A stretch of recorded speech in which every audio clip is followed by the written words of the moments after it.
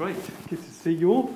If you've got a Bible, we're it's probably last year sometime, I can't remember the date, we've looked a few times. This is part 5 of looking at Exodus 34 and just asking the question, what's God like? And it might seem a strange question to you, but people say things like, I couldn't believe in a God who ... or I prefer, this is a good one, I prefer to think of God as ... as if God would say, all right then, well if you don't like me being like that, I'll be something else. It's preposterous really, and yet that kind of phrase gets used quite a lot. Yeah. And of course the danger with that is we end up with a God who looks ever so much like us. It's funny, isn't it? You kind of think, I don't like a God who this, don't like a God who that, and I think he might be like this. And then you look at this God of imagination, and he looks very much like a European 20th century liberal us.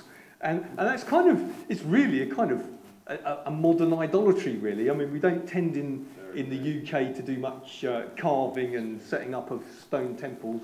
We don't do it that way, but it's very easy to end up with a God of our own imagination. So we've been looking at this revelation that Moses had, and it's a funny thing, but we tend to think, oh, Israel knew all about God. But of course they didn't always know all about God. That came to them gradually over the years. And at the time of the Exodus, they knew that their forefather, Abraham, his God told Abraham to leave, and then his kids eventually ended up in Egypt because God was helping them survive a famine. But they didn't know that much about God. They knew what their parents had told them, that their parents had told them, that their parents... The God of Abraham. Oh yeah, that God. And so Moses says, well, who are you, God? And God says, well, I'm the God of Abraham, and I'm the great I am. I'm the one who's always, I'm consistent, I'm always the same. And then they get there, and this is they're at the foot of Mount Sinai. He's got the 10 Commandments now, and Moses is longing for more information. If you've got a longing to know God, that's an absolutely great thing. If you've got a desire to know more of him. And that's what Moses had. And so Moses prays, God, show me your glory, which means your power, your nature, your beauty. Show me more about your character. And God basically says to him, look, if you saw me face to face, you'd just die. You couldn't stand it. I'm way too big, way too mighty. But I'll tell you what I'll do. You can kind of see the back of me as I walk away, because that's the kind of language that God used. And so Moses goes up the mountain, and it says God proclaimed. Moses said, show me your glory, and God says, I'm going to proclaim my name, my character. The glory of God is what he's like. That's his glory. He's wonderful. His character. So we've been looking, it's a bit of a long introduction, we've been looking at that bit by bit, but not for quite a while. So Exodus 34, I'm going to read verse 5 to 7. The Lord came down in the cloud and stood there with Moses and proclaimed his name or character, the Lord, capital L-O-R-D, which is Yahweh, always, God unchanging. And he passed in front of Moses, proclaiming, the Lord, the compassionate and gracious God. That's a feeling word and a doing word. He feels compassion towards us, and he acts compassionately. He's gracious.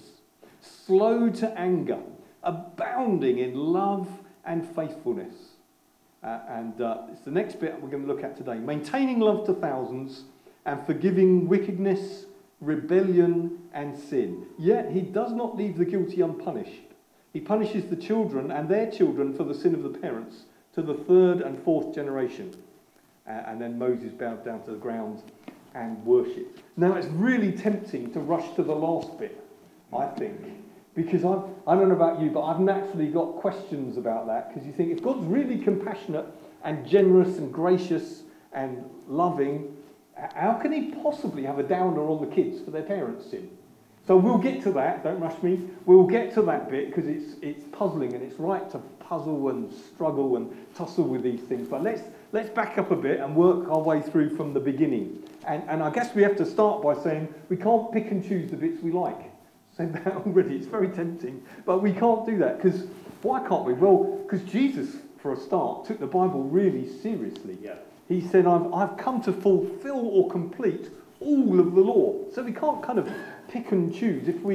Our submission to the Bible as a church is part of our submission to Jesus. He took the Bible seriously, so we take the Bible seriously because we submit to him as Lord and Saviour.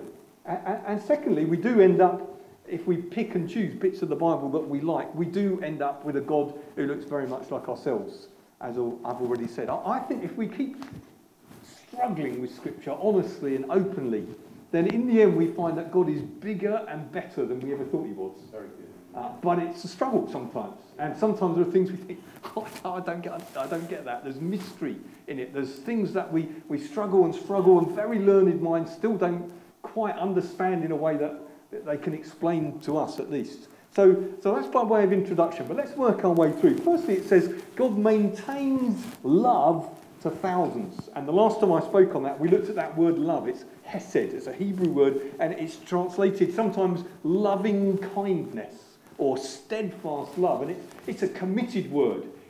We don't have covenants much. The nearest we have to covenants is the marriage ceremony now, where someone says, I do, and it's legal, but it's relational. And that's God's covenanted. He's promised, a sacred promise. I will love you. I have steadfast love towards you. I don't know about you, but I totally rely on that. Because I don't know about you, but I mess up. We'll look at that as we go through. I mess up fairly regularly. Ask Debbie, she'll tell you. But God is a God of steadfast love. And it says, the previous verse, it says, he abounds in... So it's not that just, even pirates can do loving things sometimes. Even bad people can do good. But this comes from his very nature. He is about, it's his nature. Yeah. It's not that, sometimes he throws you a bone. Throw you a cross. No, he's abounding in love. Super abounding in steadfast, faithful, loving kindness. And here it says, it's a strange phrase, it says, God maintains his love. And the actual word is it's a picture word for like a sentry. That God stands watch like a sentry over his love. He protects his love. He guards his love. Yeah. I think it's a great picture, isn't it? God stands guard to preserve and protect his love relationship towards you. Isn't that good? So, in other words, when you get careless about your love for God, he stands guard over his love for you. Isn't that good? You're in the grip of a gracious God. So he's protecting his love. It's fierce. I think God really wants us to understand. I think the Christian life is a lifelong struggle to understand that God is much better than we think he is. Yeah. And he's not at all like the God we imagine. That is very good. It is. It's a lifelong struggle to get rid of this imagined God and get the God of the Bible who stands guard over his love for you like a sentry. Now we often pray that God's love will protect us. And it does. He does protect us. But this is God watching over his own love. Yep. In life, you can get careless about love relationships, can't you? You can kind of assume on love or neglect your love relationships or get distracted or whatever. God's not like that. He stands guard over his determined love for us.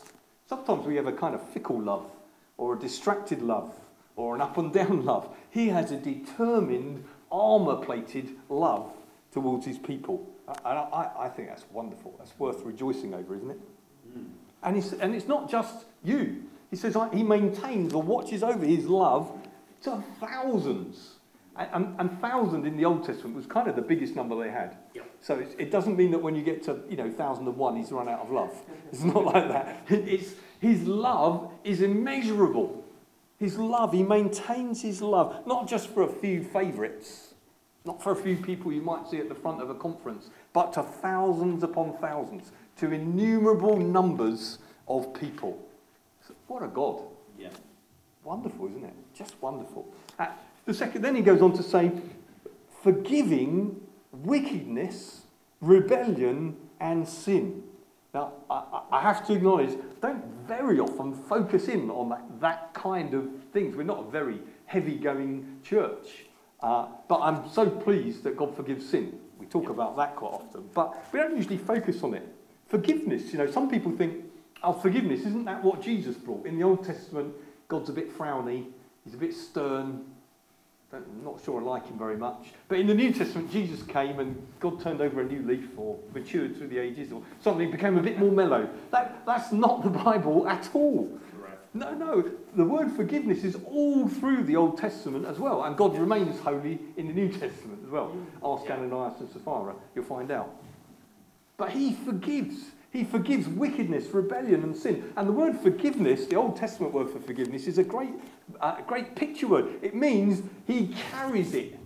He carries away. That's a very vivid picture. What does it mean to forgive? It means someone, you carry that sin away. That's a huge Old Testament kind of signpost pointing through the ages towards Jesus, who is Yahweh come in the flesh. Yes. In the Old Testament it says, you couldn't look upon my glory. In the New Testament it says, we saw Jesus and we beheld his glory. Come on. Jesus is, if you want to know what God looks like, look at Jesus. Yes. And here it says he forgives. Isn't that wonderful? I'm thinking of that. Do you remember they put the cross on Jesus and then they put Jesus on the cross later? As Jesus carried the cross on his shoulders, he also allowed the sin of the world on his shoulders to take it away at Calvary. That's wonderful, isn't it? That's what forgiveness is, that someone else has carried away our sin. That's why, do you remember the phrase John the Baptist used? Where at the start of Jesus' ministry, as he came to be baptised, John pointed at him and said, look, there's the Lamb of God who carries away the sin of the world. Well, what does Jesus take away if we ask him? He takes away wickedness. I looked it up. It's a kind of catch-all phrase, wickedness. Can carry any bad behaviour, looking at no one in particular. Hands up if you've ever overstayed your parking time and got out quick so you don't have to put in another 50p. Hey! Oh, there's a baptism of honesty. I'll stop at some point asking for hands up. Hands up if anybody that's got an endorsement on their driving licence for thinking they're in a 40 but it's a 30. Oh, drop your mic. Sorry. Anybody got any endorsements on their driving licence? Can't be only me. Oh, good. Cool. There's two of us that are honest. That's really good news. Not current ones. Oh.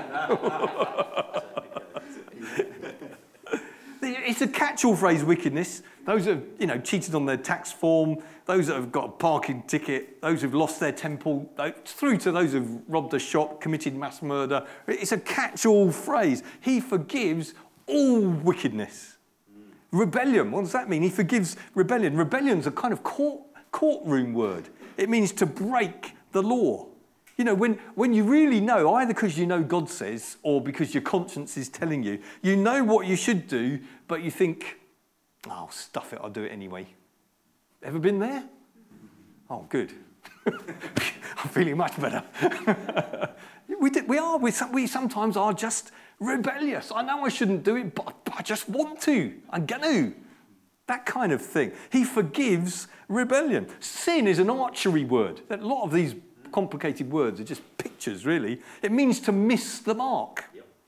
How many of us have ever thought to ourselves, well, I'll never do that again?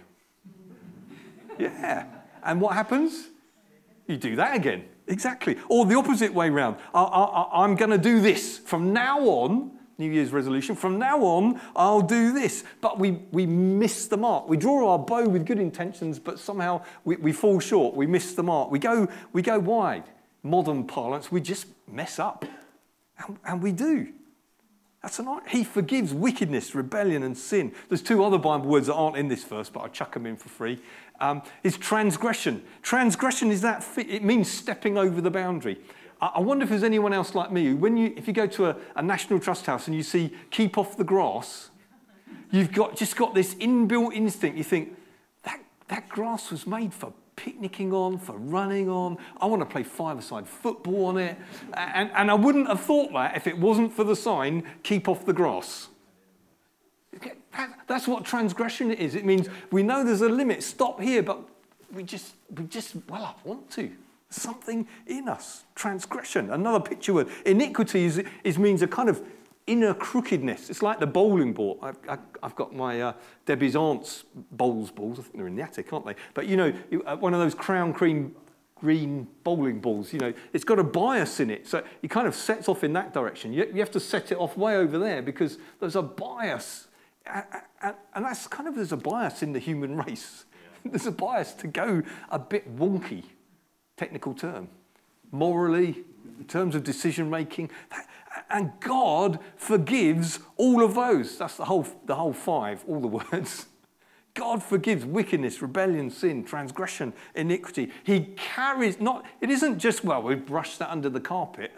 No, much more thorough. He carries it away. He put it on the shoulders of Jesus and we can be forgiven. God forgives. And it's not even that God forgives, because again, quite evil people can sometimes say, forget it. It's not that. It's that he's forgiving. It's in his nature. It's what he's like. He is forgiving. It flows from him. It's an eager part of how and who God is. I think that's so wonderful, don't you? I think it's worth praising God for, being thankful for, taking advantage of. It's also deeply reassuring. But now we've got to go on to the other half. We get there. We get to the horrible bit. The other side of this is that grace and forgiveness and love doesn't mean that God is careless or casual about sin. God is not a slacker.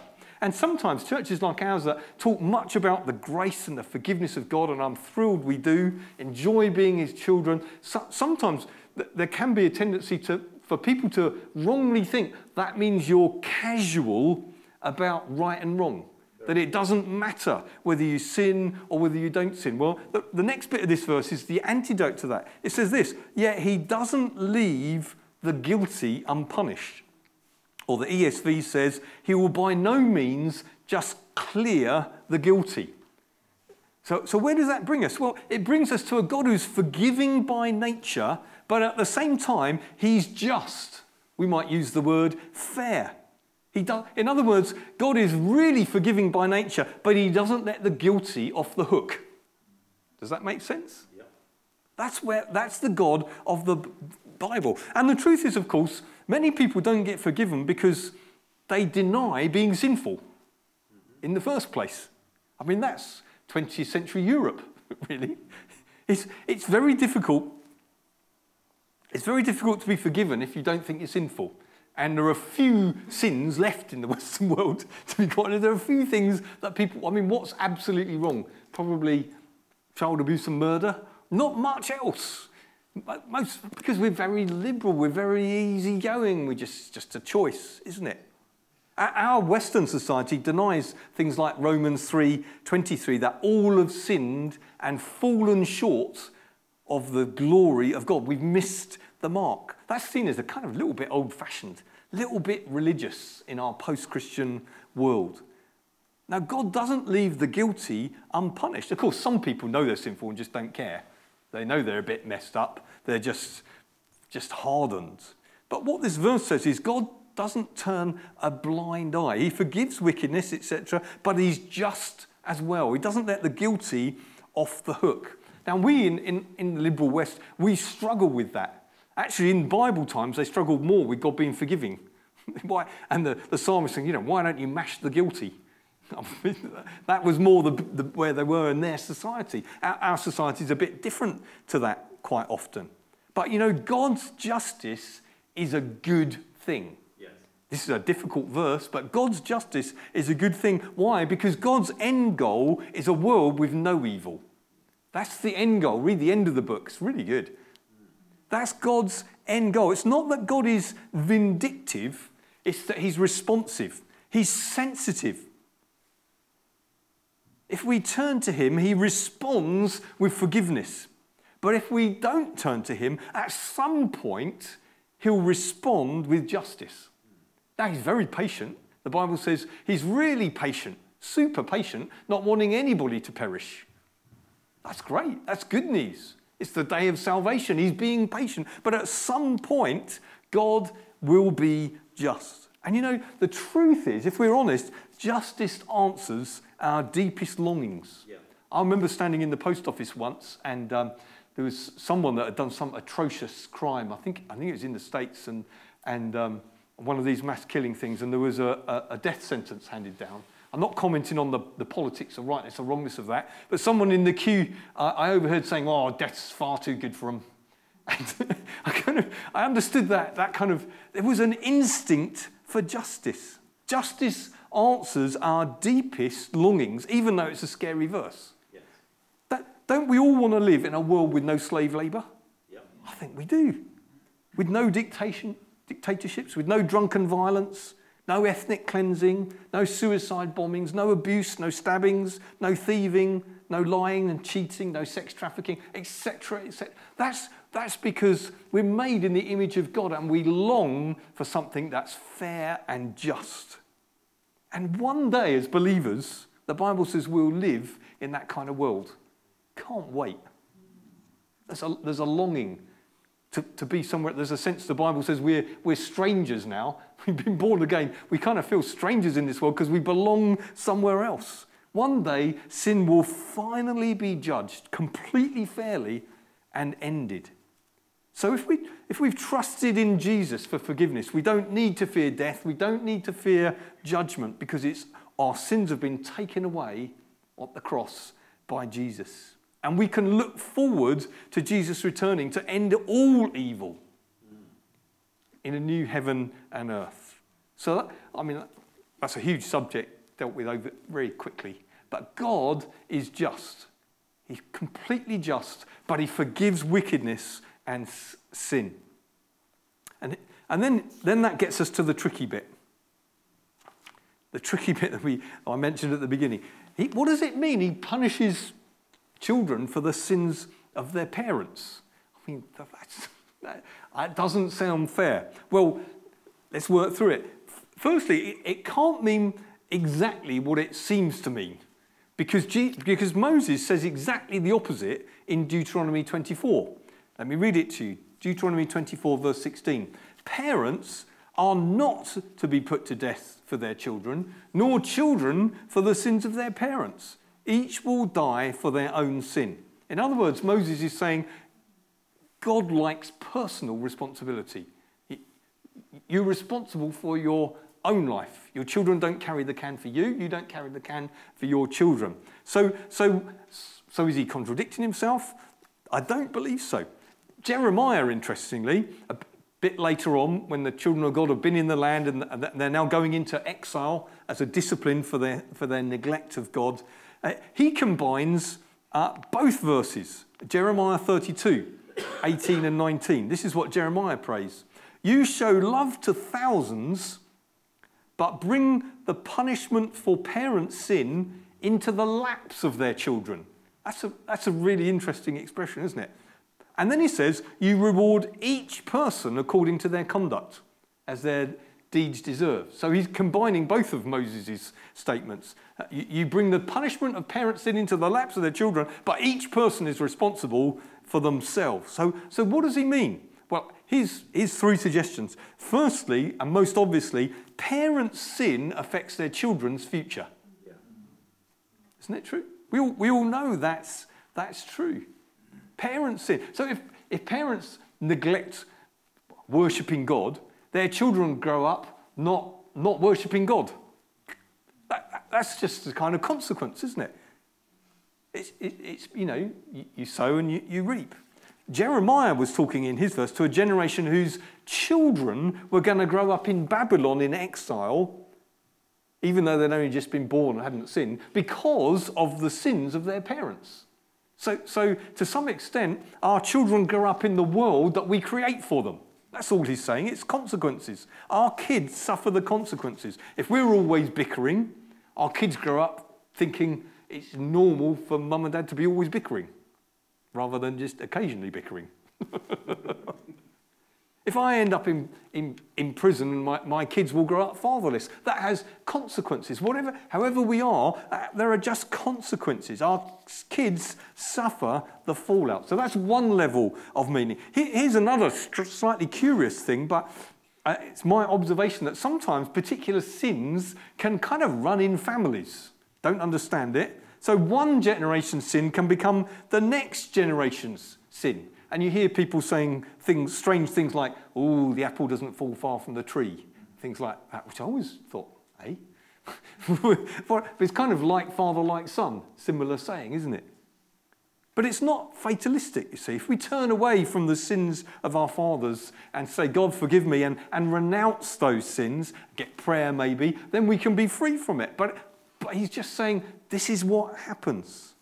I think the deepest meaning is probably this. Because God is persistent, he will either keep forgiving or keep punishing sin in every generation until it's eradicated. God is determined to live in a world without sin.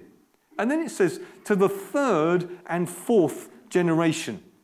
The word generation isn't actually there in the Hebrew. It's to the third and fourth. And scholars have pointed out that there's a kind of couplet thing going on. And it's like this. He maintains love to thousands and forgives their wickedness and sin and so on and so forth. And he punishes the children to the third and fourth. Do you see the contrast? If you can imagine a scale, mercy on one side and forgiveness and grace, justice on the other. Both are true. Both are aspects of God. He's just, he's holy, punishes sin, and he's full of mercy. But what the writer's kind of saying is they're kind of unbalanced. They're kind of unbalanced. Mercy and forgiveness is shown to thousands. Punishment, 3 or 4. Very good. Do you see? Do you see what we're saying? No, when you see statues of justice, he's got a blindfold on, and they're always kind of equal, because that's the legal system. God is much better than the legal system. God is fully just, but he's inclined to be so merciful. Isn't that wonderful? I don't know what your view of God is, but that's what he's saying. Mercy to thousands. Yeah. But don't be casual about sin, because there are consequences, 3 or 4. 3 or 4. So your sin affects you, but it affects 3 or 4 others. Yeah, no man's an island. How you behave affects others. So there's a caution about sin. Don't be casual about sin. Don't be careless about sin. Bring it to God. Be open. Be honest. Ask for his forgiveness. Turn away from it. Renounce it. Even if it's your parents' sin. God, I don't want to be like that anymore. Get some prayer. But that was 3 or 4 influenced by our sin. But mercy, thousands upon thousands. They're unbalanced. Both are true, but God is weighted to the side of mercy. Where sin abounds, this is how the New Testament puts it, grace much more abounds. Literally, superabounds. So God is not mocked. There are consequences for our sin, not just to us, but to others. But he maintains love to thousands. Well, we've got to finish there, but let's have a little so what. It's kind of land practicalize. Is that a word? Is now. Firstly, if we've sinned, any of those 5 categories apply to us, I'd suggest all of them probably do, then ask God for forgiveness. Yeah. He forgives thousands. Why not us? If you've never asked God for forgiveness, why on earth not? Ask him for forgiveness. Jesus took all our sins of the world on his cross. What do? We come to him. We simply come to him and say, Jesus, forgive me. I'm trusting in you. I want to make you the Lord of my life. Secondly, if we've done that, let's bask in his loving kindness. You don't need to hand back when there's a prayer time or a worship time. You can come in. Why? Because another person, all those things you feel guilty about, another person has borne them away. You're his child, you're accepted, you're forgiven. You don't need to hang back. You can fully participate as a child of God, forgiven and cleansed from your sin. Thirdly, if you've got a sin that is a blooming nuisance to you, renounce it. Get some prayer if you need to. So I'm really struggling with this. Renounce it. If it's somebody else's sin that affects you, the parents, the way they've behaved affects you. Ask someone that you know and trust just to pray for you together. And let's look forward, as I'm sure we all do, to a world in which God has judged and done away with sin. The home of righteousness. That's going to be wonderful, isn't it? Yeah. Amen? Amen. Amen.